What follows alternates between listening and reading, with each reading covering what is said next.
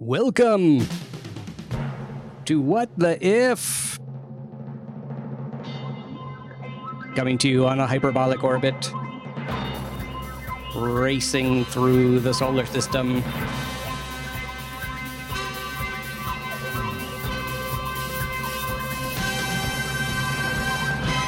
How are you, sir? Snowy. We're digging out from the nor'easter here. Yes, here as well. This is Professor Matthew Stanley from New York University. Also, itinerant meteorologist, perhaps, with the snow report. Well, I mean, only in the sense that we're all itinerant meteorologists, right? Every time we get rained on and complain about That's it. true. It's just a really primitive form of meteorology. Yeah. That's true.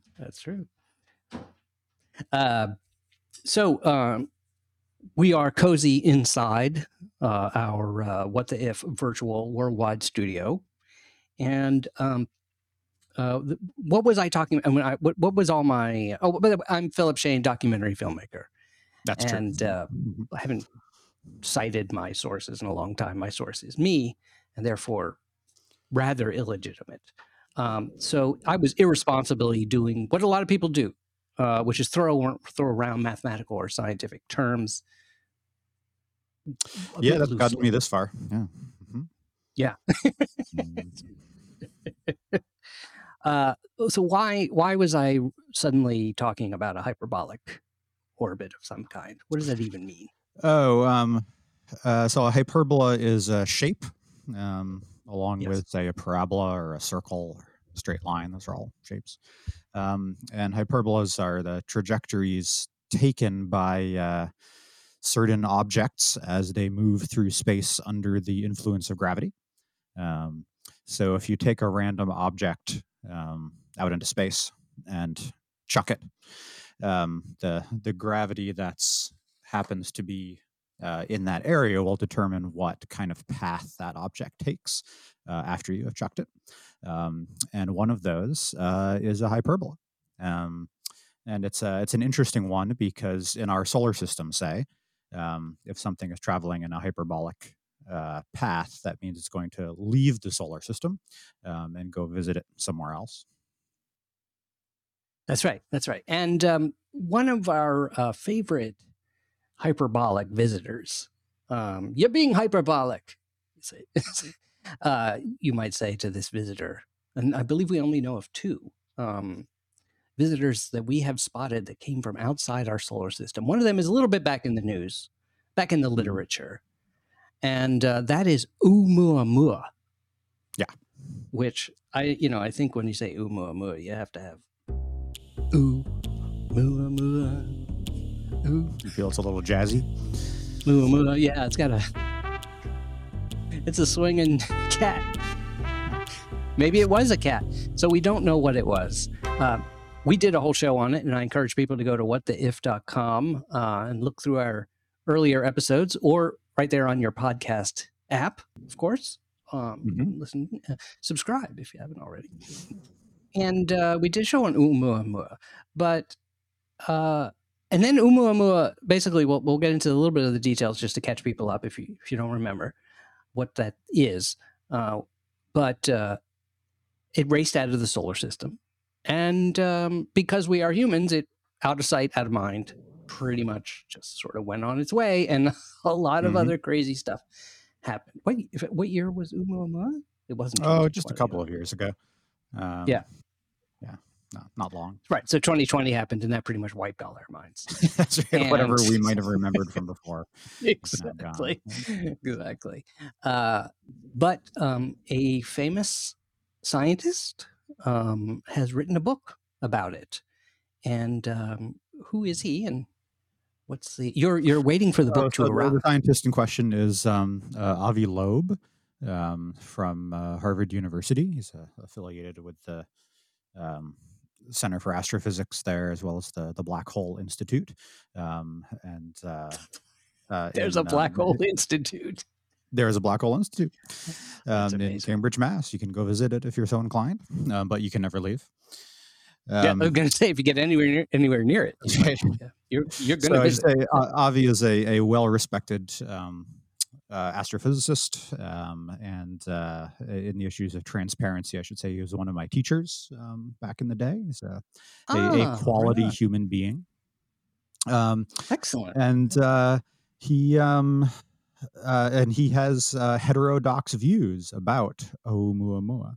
And he's recently published a book titled Extraterrestrial, which kind of gives away his interpretation of it, which just suggests that it is, in fact, an artifact of an extraterrestrial civilization. And it's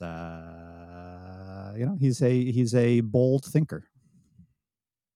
Yeah, and I'll be honest, when we I didn't know of him that much, but I remember even at the time he had published a paper or put out some sort of paper that suggested maybe Oumuamua was an alien artifact, perhaps a light sail type of craft, and it seemed, it was like,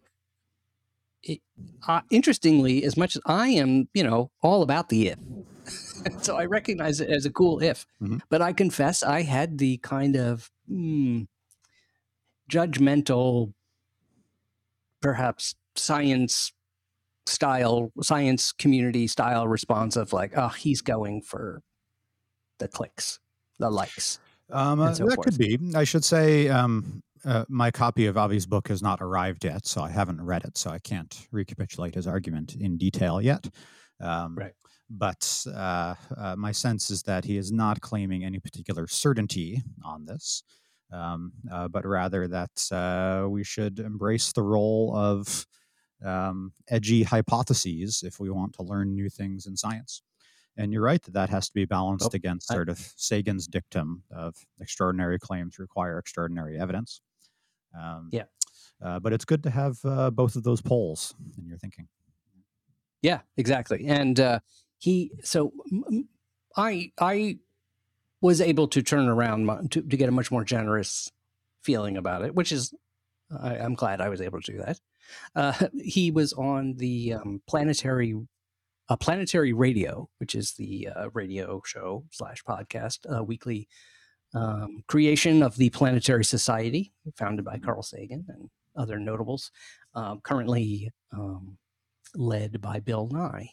And Neil Tyson was the prior leader before that. So a group that's really great. You should look into it. We've had Casey Dreyer has been on our show a couple of times from the Planetary Society, talking about NASA and things like that. So anyway, they're very interested in planetary research and stuff about the solar system.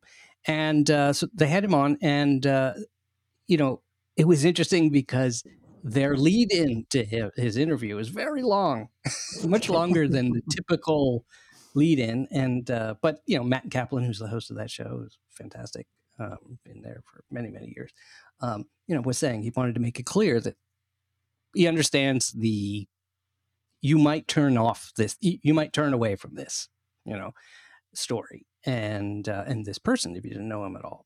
And then there's a great interview with him, which I recommend listening to.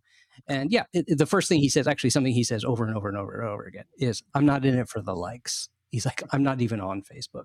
And apparently I don't think he was active on social media to any degree before he got married, but if I remember correctly, he said that one of the maybe one of the things that his wife demanded was, if they were going to get married, he had to get off social media. So interesting. Right. He is not on it, and and ultimately he's approaching this topic the way we do here, which is like, it's helpful to have your imagination. It's helpful to be clear about what you have evidence for and what you don't. So therefore, what is speculation? But his thesis really is that there is not a lot of evidence for it being the normal thing, which is quite interesting. So we'll see. Look at the book. We'll dive in. But what I thought it'd be fun to run with the basic idea that it's space junk, right? And so, in other words, it's a broken part of a craft, perhaps. It struck me that if that's the case, and maybe you can help us understand this better. I don't think a lot of people understand this or appreciate this, that when we find something suddenly the response is always from scientists, oh, this means they're everywhere, for instance.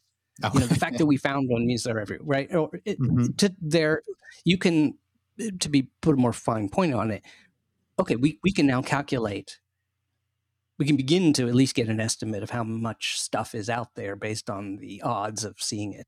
And we have now seen 2 objects. One was Oumuamua, which does not seem like a comet. It seemed more rock-based. We don't know. If it was a comet, if it was outgassing like a comet, it really was invisible to us. And another was a comet, but from outside our solar system. And 2 objects in 2 years. So that says, oh. Yeah. So here's our if for this week. What the if? The galaxy is a junkyard.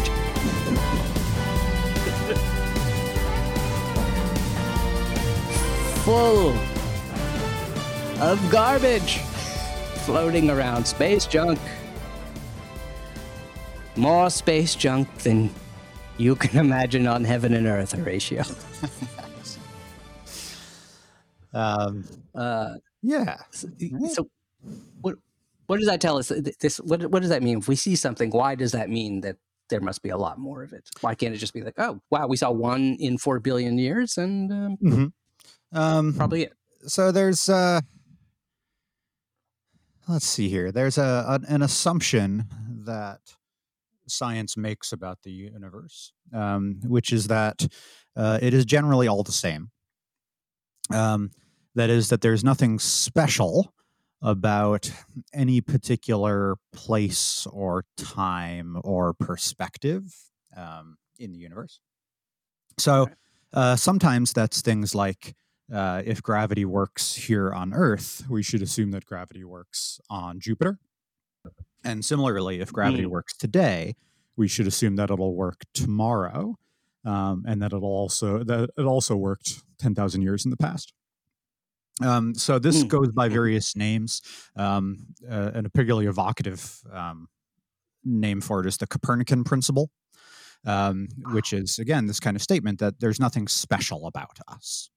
And calling it the Copernican principle kind of alerts us to the fact that this was not always a guiding principle for how we thought about the universe.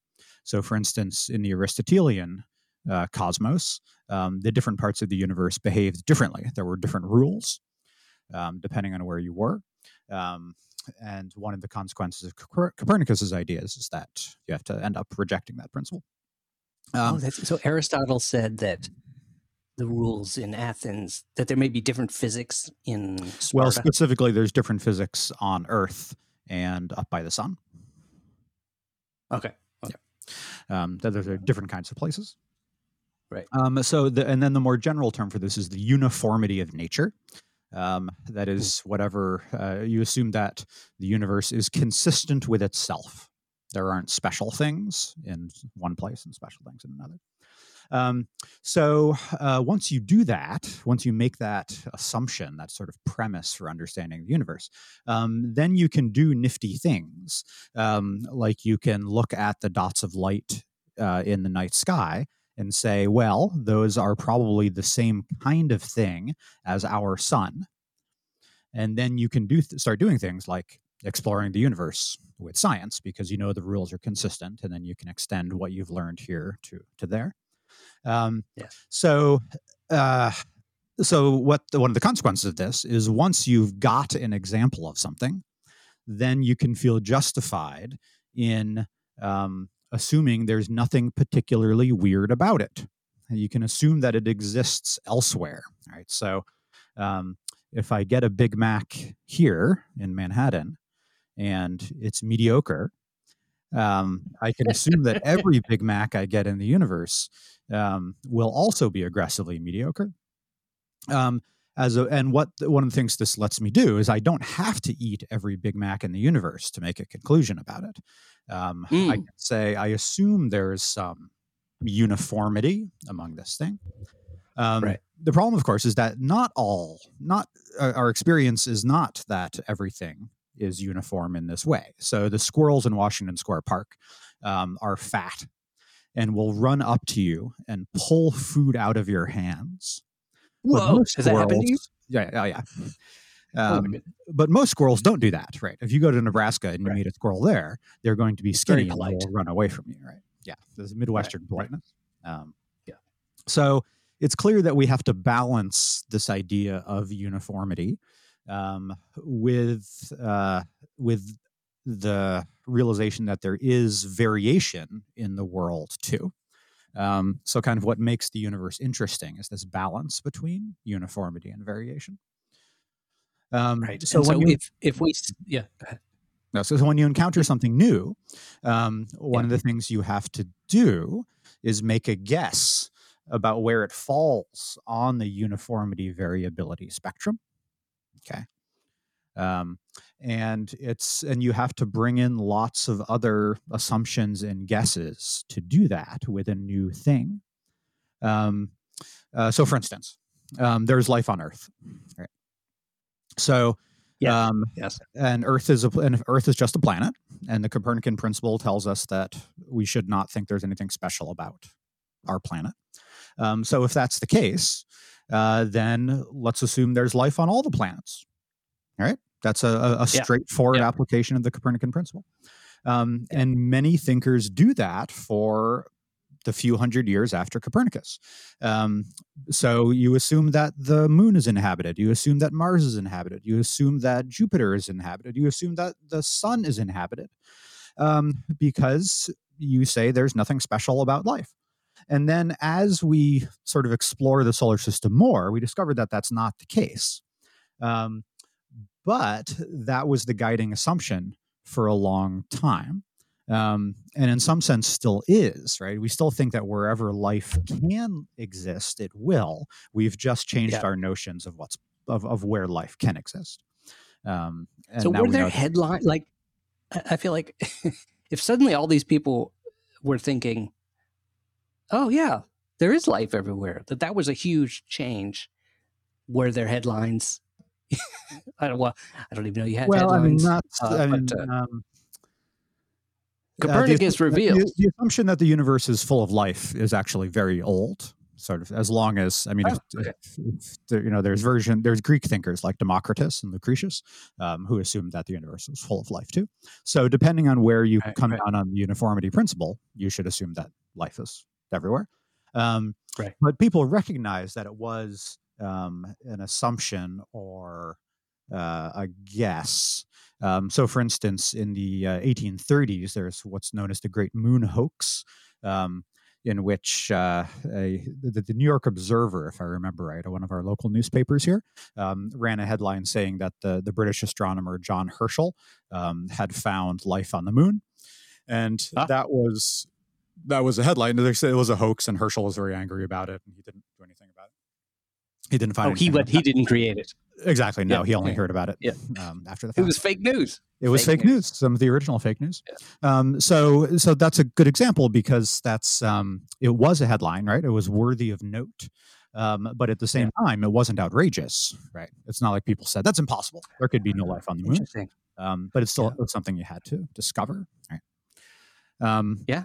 So whenever you discover something new, the first version of something, you have to decide whether or not it's the first time you've encountered a common thing, or it actually is a rare thing, and that's why you haven't seen it before. Yeah, so it reminds me of like if our experience of Oumuamua is kind of like if we lived in the desert.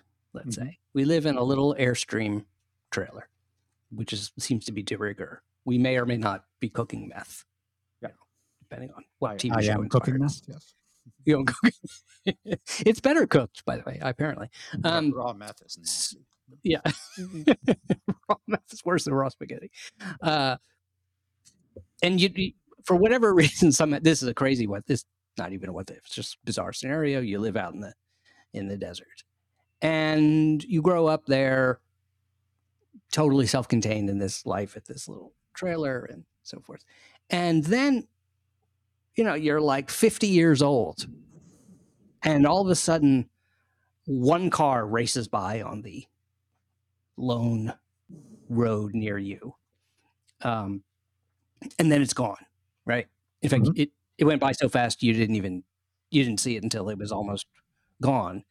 And then as you looked at it, it was speeding up and going away from you. That's what happened with Oumuamua, right? We saw it a little bit late. It had already passed us. And then we discovered it was speeding up and left. Can we now say, oh, there must be cars everywhere? Yeah. Or would we need at least a second one? I mean, like, yeah. In other words, how quickly can you build a certainty or better certainty about the estimate? Yeah. So actually, there's no formal answer to this, and this is an age-old philosophical problem called the problem of induction. So induction is what your brain does when it sees a bunch of examples of something and then generalizes and says that's always the case. All right. So you need to eat a few McDonald's Big Macs before you decide that their aggressive mediocrity is a standard feature of them. And there's no rule for this. Like, how many would you need to eat? 4? 20? 100? How many could you survive? Should you survive? And then, but at some point, you decide, okay, I've got a sense of this thing, and I'll move forward with my life, assuming that's the case. The problem is that there actually is no number that formally guarantees that you can do this. And this is called the black swan problem. All right. So every swan I've ever seen in my life is white. So induction tells me that swans are white. The problem is, if there is one black swan living in a cave in Kazakhstan, that makes my induction named Borat. That makes my induction wrong, right? That means my conclusion about swans being white is incorrect. Nonetheless, I'm totally justified in my induction that swans are white, even though it's wrong. Yeah. Right. Yeah. So this is the danger of inductive thinking. Right. So it's really powerful. It lets you do important things in terms of understanding the universe, but you can never be guaranteed they're correct. Right. And the smaller the number of examples you have that you're basing your induction on, the more likely it is that you're wrong about that induction. Yeah. Yeah. And also then you have to look at what are you capable of finding? For instance, you might say that I've not gone into all the caves in Kazakhstan or the world. Therefore, and also I don't know that I've suddenly learned maybe swans live in caves, which is unusual. That would be unusual. Only in Kazakhstan, right? So only in Kazakhstan for sure, because they're hiding from live in Motel 8s. So that's right. So one of the things you can do to make your inductions more certain is to put those sort of qualifiers on it, right? So you might say something like, since I've only been alive for half a century, I'd say all swans in the last 50 years are white. Or I might, if I've never left Manhattan, I might say all swans in Manhattan are white, and then I'm a little more comfortable. You get closer. Yeah. Right. Yeah. But at the same time, you're also more boring, right? Because you don't get to say interesting things. Yeah, that's right. So taking a huge leap now, how much space junk might have to be floating in the universe for one of these? Here's one thing that's intriguing about the idea is that there's a very good case made, in fact, by Seth Shostak at SETI and others, that if we meet alien life that we're actually more likely to meet alien technology first than alien life, because it's theoretically it's just easier just to make a bunch of self-replicating robots that go out and explore the universe. And what I like here is Avi Loeb in suggesting that it could be a piece of broken technology, that you're then even more likely to find broken or pieces, fragments, let's say, of technology. Yeah. In other words, right. Yeah. So if you imagine, for instance, the Earth, right. if you considered all of the functioning pieces of technology that are around, every car and every smartphone and every refrigerator, and then you compared that to every broken piece of machinery and every piece of garbage produced on the Earth. Yeah. If you picked a random object from the surface of the Earth, is it more likely to be a functioning machine, or is it more likely to be a piece of garbage? And I actually don't know off the top of my head what that how that calculation would go. Well, considering the amount of garbage that humans make, it's possible that you would, Yeah, that's right. And for instance, archaeologists, when archaeologists dig stuff up, they overwhelmingly find not the cool artifact that goes on display in the museum. They find a broken piece of something, because humans chuck the broken things away and don't do anything with them. The useful thing they hang on to, right? They don't drop the useful thing. So, for instance, if you ever go on an archaeological dig, one of the things you will find enormous amounts of is broken pieces of pottery, because we break lots of pottery and then it gets left there. And your first day on the dig, when you find your first piece of broken pottery, you'll be so excited. It's like, oh, look, I found an artifact. This is so exciting. And you'll take it to the head archaeologist and they will literally chuck it over their shoulder. And be like, whatever. And then after a week, you will discover that there is a giant pile of broken pottery, literally hundreds of pounds of broken pottery, that is of no interest to anyone whatsoever, because there is so much of it there. So much of our knowledge of the past is based on garbage. So it's not hard to infer that our knowledge... That wasn't some shade you were throwing at your fellow historians. No, this is a real thing. Right. Yes. And even worse, if you're working on the archaeological dig, you will spend hours cleaning that pottery and then see it thrown out. Archaeology is devastating to one's self-worth. So this happened to you? This happened to me. Yes, over and over again. And where was it? What were you... I was on an archaeological... I spent 2 summers doing archaeology back in college in the Middle East, digging up a Roman settlement called Yodfat, which we can talk about another time. Oh, yeah, that sounds really cool. Sounds like it was like maybe a frozen yogurt place? No, it was a massacre place full of death and horrors. Wow. So no, very little frozen yogurt. Do that. Yeah. Wow, interesting. All right, so junk. In other words, there's junk flying around. Yep. And pieces, and like if you go down for instance, this highway, I was imagining we live in the desert. Well, one of the ways we might have started to gather a little bit more information about what a car is and how often do they come by and whatever is now go for a walk along that highway. And we would probably find a muffler and maybe a tire. Broken things. Right. And one along the analogy that we were just talking about, is the first time you see a car drive by, do you assume that car is functioning properly? Or do you assume that it is broken and not working in some way? So you might say, well, it looks like it's not moving in the way that I normally see objects move, right? Like it's accelerating, for instance, and I don't usually see rocks accelerate. So I assume there's something unusual about it. But maybe if you saw the car just coasting by, you'd say, oh, well, that's clearly an artifact, but maybe it's not working because it's not doing anything unusual. So this is Avi's argument about Oumuamua. Is there's definitely weird things about it, but it's not behaving in the way you would expect a spacecraft under power to behave. So maybe Yes. it's junk, right? Because it's moving on this hyperbolic orbit, it means it's not powered and it's just Right. moving on momentum and In gravity. fact, that's an important thing. I think it was definitely surprising to astronomers that it was accelerating as it moved out. It was getting faster as it left.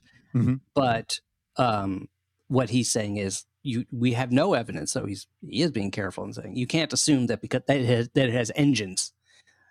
For instance, they didn't see any power. They didn't see any exhaust of any kind. Right. Yeah, we didn't see natural. exhaust, we didn't get electrical emissions from it or anything like that. Right. So he says the so one thing that can cause that is pressure from light from the sun. And in fact, there's a fun tie-in here because to the Planetary Society, they built, and it's still up there, I believe, a light sail, experimental light sail craft. Yeah. And, it's basically a gigantic foil, like basically a sail. A huge sail foil, and the light, the photons coming off the sun give it a very, very gentle push, but over time that just continues to go faster and faster and faster and faster and faster. And so Avi Loeb is saying maybe we saw a sail floating around. Which, okay, now, but one quick extrapolation there would also be not just that there's junk everywhere, but maybe that light sails are such a common form of transport that, just like most of the roads are littered with mufflers, indicating that cars are a popular form of transport.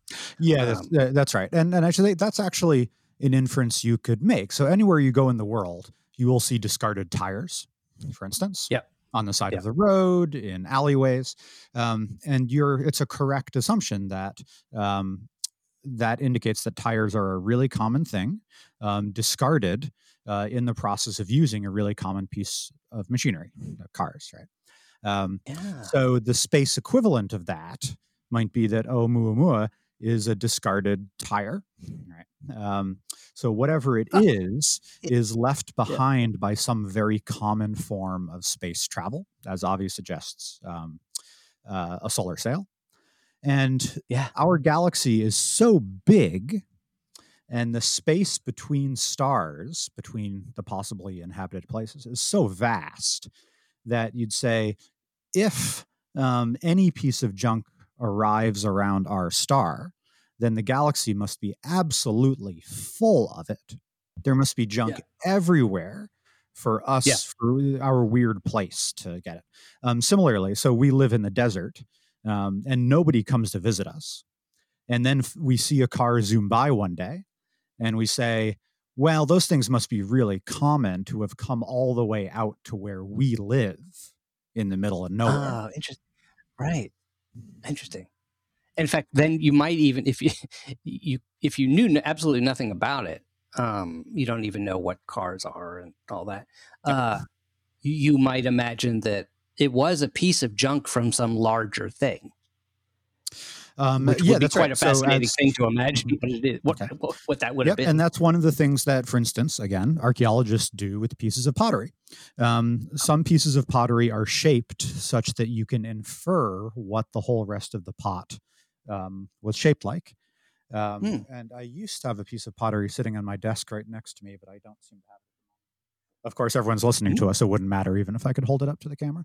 But no, you're holding it up right now. It's amazing. Sometimes you can infer that, and you could do that with a discarded tire as well, right? You could, by the size of the tire, you could make an inference about how large the whole vehicle was. By the internal pressure in the tire, you could make inferences about how heavy it was and what maybe what the experience of driving in it might have been. You can make inferences about the process by which it was made, and therefore learn something about the larger industrial scale of the civilization that produced it. So there are things, even if you only have fragmentary information, there's a lot you can learn from a discarded piece of garbage. Interesting. Like, I don't know, I just thought of this, but like if you saw a serial number on I happen to know, so just like you know the humiliation that can occur on an archaeological dig, a humble work, humble job. I have intimate, humiliating experience with tires, having worked at Sears Automotive Oh dear, which is that's like unfortunate. a department stores, yeah, car shop. You could bring your car to the mall and get it fixed. And but we had to move tires around all the time. Anyway, you would see a number on the tire, and first, I was actually always intrigued by those numbers. I was like, because you just see some long number, right, serial number, something like that. But from that number, you might assume, wow, if this is somehow related to, if this is a unique number for this tire, let's say, it tells you how many tires have been made. Like this number is so vast that this must be a huge civilization. Also, if you were an alien, you came to Earth and all you found was a tire, you might say, until you found that number, you might not know whether this was a natural object or not. Yep, Especially that's if right. you see them Yeah, so everywhere. that's right. So this is really, I mean, that's the main issue behind Avi's claim in the first place, is we're trying to figure out whether this is an artificial thing or not. And this turns Right. out to be a tricky thing. And again, I go back to archaeologists because I know them fairly well. Is sometimes you'll find something in the ground and you can't tell whether it's an artificial object or not. And you get to have good arguments about it, right? That's fun. I mean, this is particularly an issue with vastly prehistorical stuff, right? You find a sharp piece of rock and you try to decide whether or not some Neanderthal made it sharp or if it just happens to be a naturally sharp piece of rock. And this is a really difficult thing to figure out, that there is no clean answer to this sorts of thing. But the stakes, in fact, like the shape of Oumuamua, interestingly, is it seems to be very long and flat-ish. There's some debate as to whether is it a long oblong, quote, cigar shaped, or is it perhaps a disc? But either way, it seems to be flat and spinning. Which accounts for it. It got very bright, and then it got very dark. It got very bright and got very dark. So they say, well, it looks like it's a flat thing that's tumbling. But we don't have any, I believe one of the pieces of evidence that Avi is saying that we don't have a good explanation for is we don't see objects like that flying through space. These really long, flat shards. Yeah, that's right. Nature does not produce a lot of long, flat objects. It does. It prefers the potato shape to the cruller shape. So you might very banal choice. I'd much rather have a cruller than a potato. Well, sure, exactly, right. No shame to potatoes. Yeah. So we've got so you see the long flat shape. And you say that's not a normal thing that we see among space objects. So you can either say this is a new kind of common object that we're just encountering for the first time, and this kind of body is actually more common than we thought. Or you can say, no, the fact that it is genuinely unusual. It's not just that we haven't seen before. There's actually something new about it. In which case, then you can make assumptions like it's a manufactured object. Right. And another thing is, for instance, let's say it was the first interstellar object that we've spotted.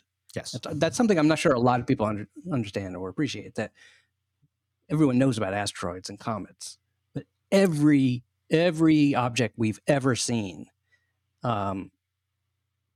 like that, an asteroid or a comet, has been inside our solar system. We know, we can calculate the orbit and see that it stays within it. It might go very, very, very far out. Yeah, that's right. This actually, I guess, takes us back to our opening hyperbolic statements.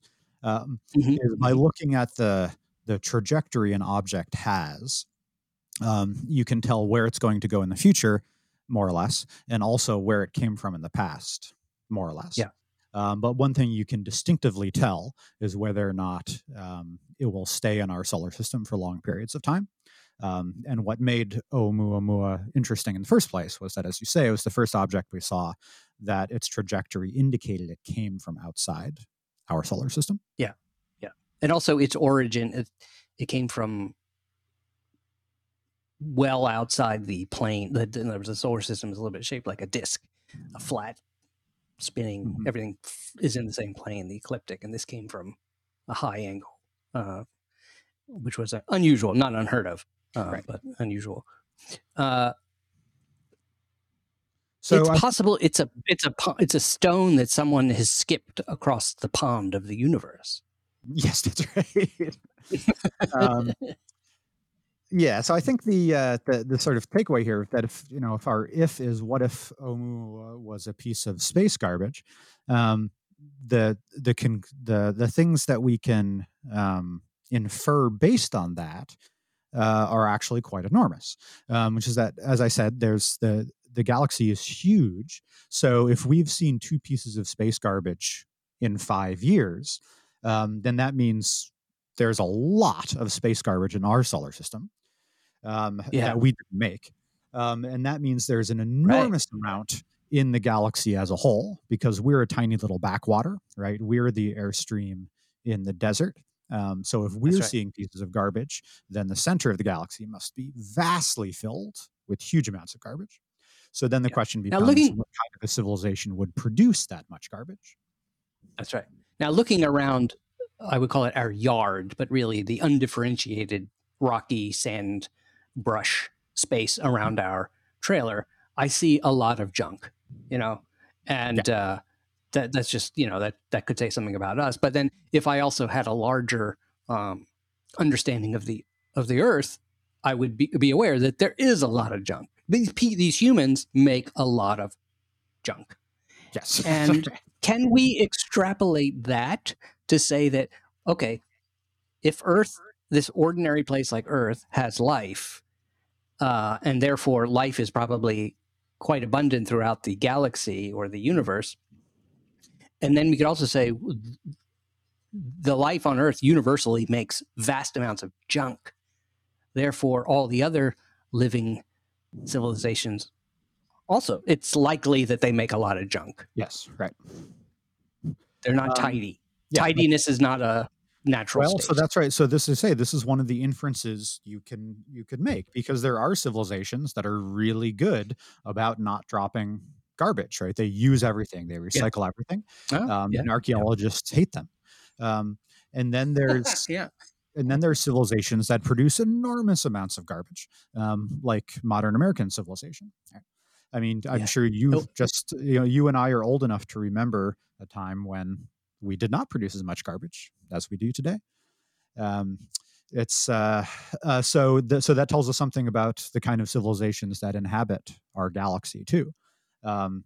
Is either they're really wasteful, or they're really vast and really old, right? Maybe they only produce one piece, maybe they only leave behind one broken light sail per eon.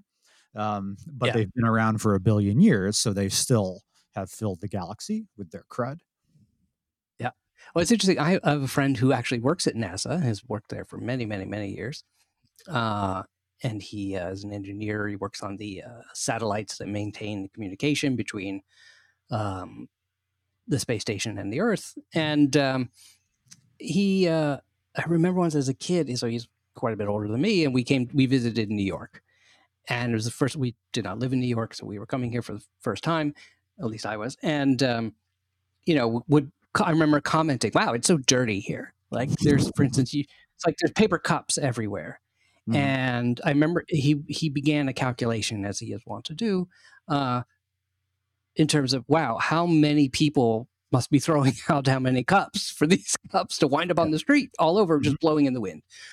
And then at some point later in the day, a gust of wind came and blew a cup out of his hand, and it went flying away. And I remember he was so excited because he was like, oh, okay, that's how it happens. It isn't that, that the odds of a cup flying suddenly grows enormously because you don't need one type of person to just throw these cups on the ground. It's like it's a natural phenomenon. And then he said, wow, from that you could actually count the cups on the ground and get a sense of how many people lived in the city. And yes, like, that's exactly right. That's really cool. Yep. So that is exactly the kind of calculation archaeologists make, for instance, and the Yeah. kind of calculation you could make with the space junk too. The problem Yeah. and the difficulty here is that we know a lot about paper cups. We know about how they are produced. We know about how they are consumed. We know about how they are discarded because Right. we have literally billions of examples of it. We don't know much about space junk, about how space junk is produced and discarded. Although we have, interestingly, for actually, if you wanted to count it, well, for instance, NORAD, right, the American Air Force, uh, keeps track of every piece of space junk bigger than, like, I don't know, Hmm. a A quarter few or a inches dime. across. Yeah. Hmm. Yeah, yeah, and they can calculate, and it's an enormous amount, right? So we could say perhaps that you could say, well, over this many decades, this civilization produced this much junk that is still flying, and we would understand the rate at which it decays, perhaps. But Hmm. it's a lot of It's a lot. stuff. Um, but it has to then. Here's the really fascinating thing. That space junk, all the stuff floating around. But if you see the movie Gravity, it's a little exaggeration in terms of what the space junk is like. But the movie Yeah, but you Gravity, get a where feel for it. Yeah. yeah, um, that still goes all around the Earth, and eventually will fall back to the Earth. It will never. It will not go into interstellar space. No, that's right. Some of it will fall back into out of orbit and into our atmosphere, but Right. no, none of it is going to go around another star ever. Which means, but you could imagine saying, well, even without getting to if the civilization doesn't get so far as to create interstellar travel, right? Hmm. Um, a couple things. Well, we have the Voyager and the Pioneer. I take that back, because the Voyager and Pioneer satellites are traveling outside of the solar system. So that's our first space Oh, junk. yeah, that's right. Yeah, that's There's a our junk. biggest. There's an old, Yeah. Hmm. and just like most junk, a lot of it is like old records. You That's pay right. 5 cents, Hmm. get this record. Where'd you get that? I found it. I found it at a garage sale around Alpha Centauri. But if, for instance, a small amount of objects do get kicked out, for instance, the comet that came by from another solar system, it got kicked out of some solar system, let's say. Hmm. So occasionally it can happen. You can then begin to say, wow, the amount of junk that a civilization must generate to have created all this accidental interstellar junk would really be vast, right? Really That'd be quite. staggering. I mean, imagine how the pigpen civilizations, or more likely they've learned to travel. I guess, and that's interesting. That's where it makes sense. Obvious saying it's a light sail. It's a piece of an object intended to go through interstellar space. Yeah. It's like a muffler that fell across Mhm. the road. So what do you think? So how dirty might how polluted might the galaxy be Hugely. without us seeing it? I think, right? Yeah. The galaxy is one big junkyard at this point. I mean, fortunately, the galaxy is big enough that you don't need to worry about like getting hit by a piece of junk. But it is definitely ready for an anti-littering campaign. Will you Yeah. people please go out and pick up your light sails after you're done with them? There was a public service announcement, a very, very famous one that ran here in the States, right, with an Native American Indian chief crying as he was sitting on his horse. It was actually a beautiful ad, although now a bit uh, it could be a bit Yeah, it does not offensive. age well. Yeah, but I can imagine an ad that is a crying alien. It's just Mhm. well, ET. It's like kind of like ET. Yeah. ET crying. It's dirty. But that leaves. So here's where we'll go. This is where our if takes us all the way.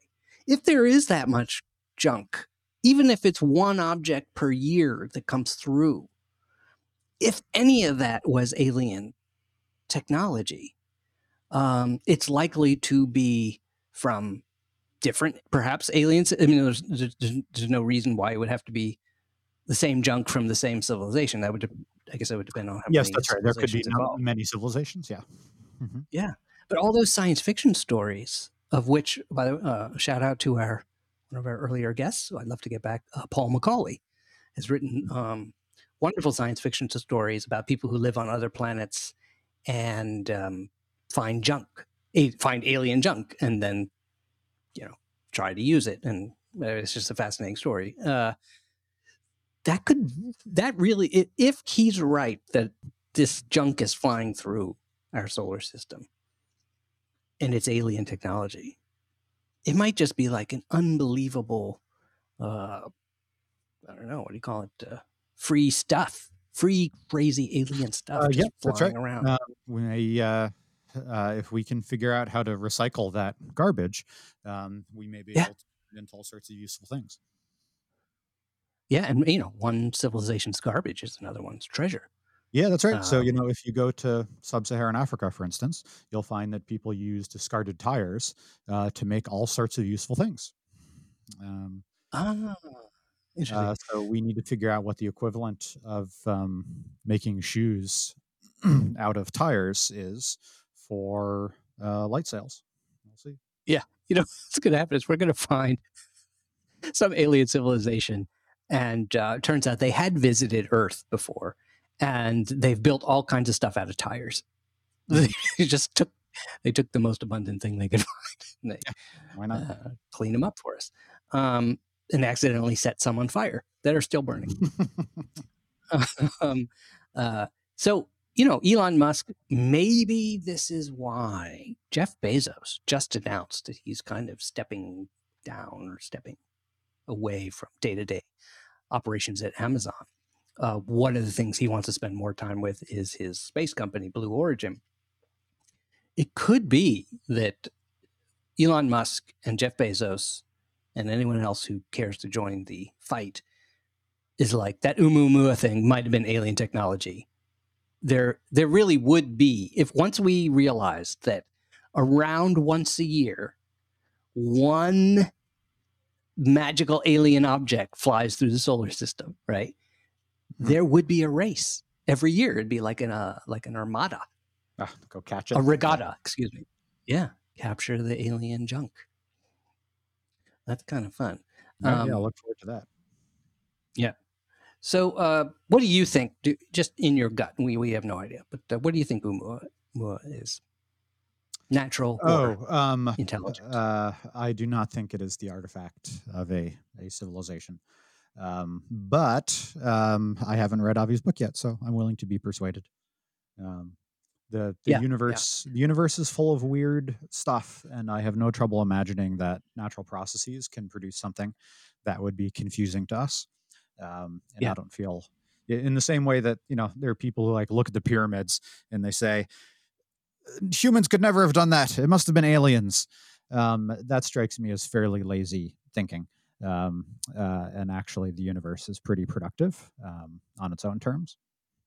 Oh, yeah, that's great. I'll leave you with this provocative thought that he says. He says, Carl Sagan said, the famous maxim, that extraordinary claims require extraordinary evidence. And he says, maybe that's not true. He says, why? If that's... Mm-hmm. I think what his point is to say, look, we don't have it's not like we have a ton of other natural explanations. If that was the case, then you would say, yeah, it's probably Occam's razor or whatever. It's probably a natural thing. But he says we have very few ways to explain this using natural terms. Therefore, we should make sure to never close our mind off to the possibility that this is that thing, and that scientists should be okay with letting people get excited that maybe it's aliens. It brings interest in science. That's a good thing. Use responsibly. Use your fame responsibly. Sounds right. Yeah. All right. Wonderful. Anything you'd like to plug? Nope. This week? Nope. Plug list. You've been great. Yeah. Yeah. Exactly. Nothing to plug your wireless this week. That makes sense. Mm-hmm. And we have some interesting guests lined up coming. So that's going to be fun. Let me close out with a quick check of the mailbag. Woo! Oumuamua. This is actually more Oumuamua. Josh wrote in, and you'll appreciate this, Matt. Greetings, wise masters of the if. The conclave of going on 28-year-olds humbly thanks you, and do you remember this? And accepts your gracious apologies following the Block Universe debacle of 2020. We would like to have gotten our response in sooner to you, but we've been on holiday recess since the release of the mailbag episode in which our concerns were addressed. Now, in a segue on par with at least a majority of Phillips, it's a high bar, we move on to totally unrelated matters. I think you should throw shade on my segues. I think that's right. What if the charge of electrons and protons were swapped? Would this affect physics or merely be an arbitrary change in the way humans describe things?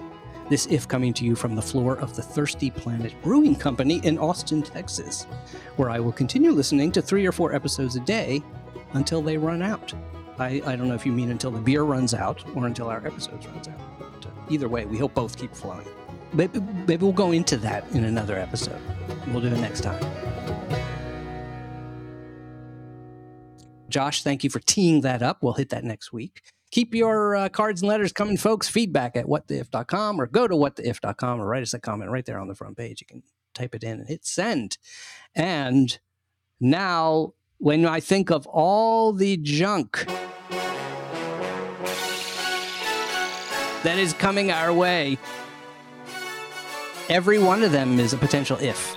Every piece of junk is an idea. How does that make you feel, Matt? It's a little horrifying.